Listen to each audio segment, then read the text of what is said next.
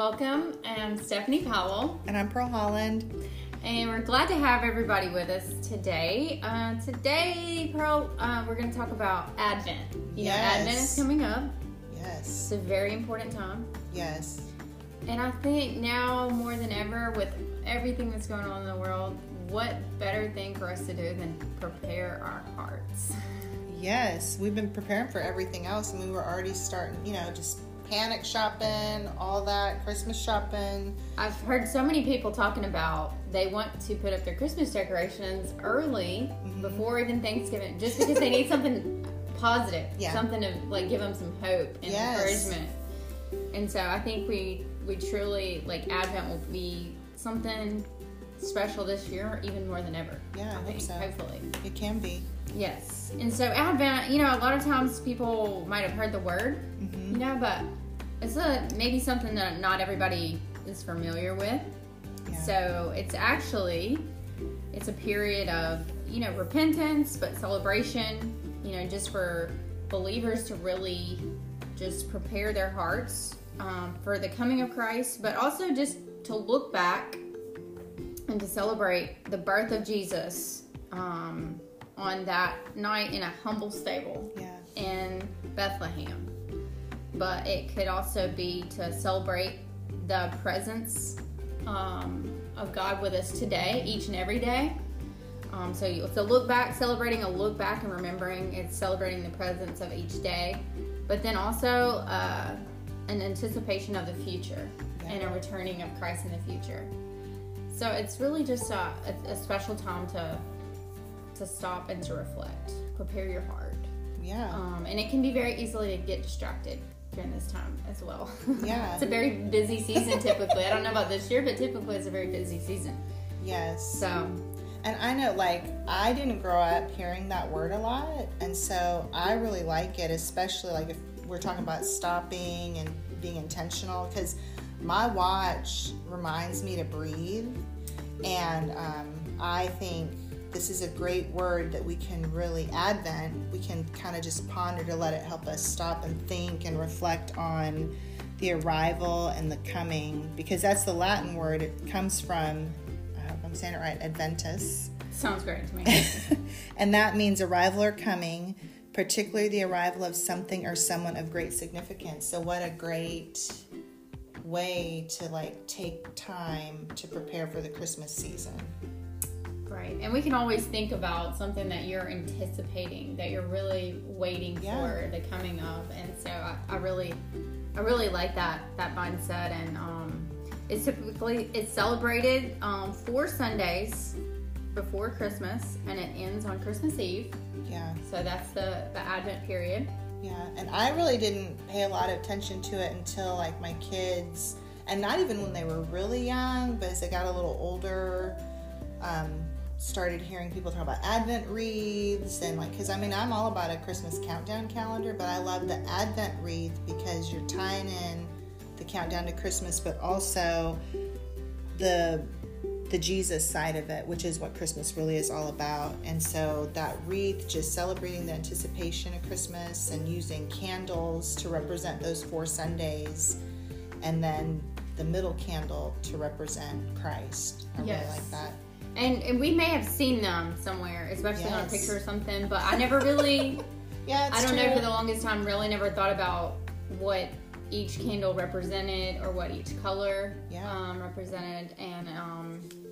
And so there are actually, 3 main colors that are typically in the Advent color in the wreath. And so those colors are purple, pink, and white.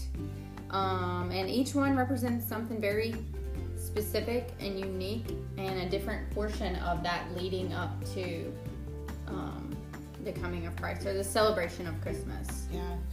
I know. I wouldn't have paid attention because the pink and purple almost look real similar if you're just quick glancing, but the purple is traditionally used as the primary color of Advent, and it symbolizes repentance and fasting, and really of disciplining ourselves to deny ourselves. So, it could be whatever that could be something different for all of us, but just that denying ourselves of some pleasure and showing our devotion to God and preparing our hearts for his arrival. And, that part ties in with purple being the color of royalty. And sometimes we've seen, purple on like the cross, all different times of year. So that demonstrates the anticipation of the King of Kings. Then the pink, which there's just one of them, it represents the joy and rejoicing and showing us a shift in the Advent season and shifting away from repentance and moving towards celebration. Yes, I like that. Yeah, and then there's the white, which some people don't use because it's in the center of the wreath. Not everybody uses it, but the white represents purity, light, and godliness, and our symbol of victory. And some people call it the Christ candle, but that white in the middle is usually the bigger candle. Yes. So each week, and we're going to break this up into multiple segments of each. But I think, the first candle is obviously purple, but it represents the hope, just to kind of go back over those again. And it's often called the prophet's candle. Yeah. And then the second one is purple also, and it represents peace, often called the angel's candle. And then the third one is pink, representing joy, because like you said, it's a celebration shift and it's also called the shepherd's candle. And then the fourth one is purple, and it represents love, and it's often called the Bethlehem candle. So sweet. And then the fifth one is the white one for victory and purity, and is often called the Christ candle.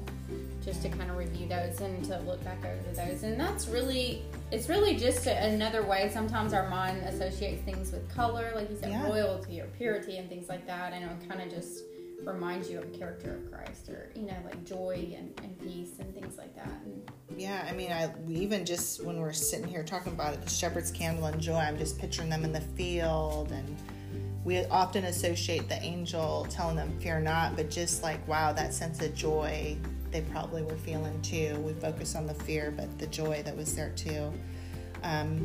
So if you have little ones, there are lots of ways. Or big ones. Yeah, this is true, big ones. Mine aren't so little anymore, but or even if you just have families, you get together like over the holidays and you just kind of want to be intentional, use this opportunity to help. Or just for yourself personally. Yes, that's true too. But there's so many ways to prepare your heart during this season. You can either look at, like, YouVersion is a great Bible plan, and they have a 25-day Advent reading program, and I'm sure there's other great Bible programs out there, but you can always participate in a reading program, a reading plan. And a lot of people, I know, especially with kids, they either use a traditional or make their own Advent calendar. Yeah. And each day had a different little treasure or treat. And a chocolate. Yes. And a Bible verse about the Christmas story or the gospel. And so that's one way. Yeah, that's a good way. They even make them for pets now. Oh, wow. You can get your pet saved. Oh, I'm just that'll be silly. another episode.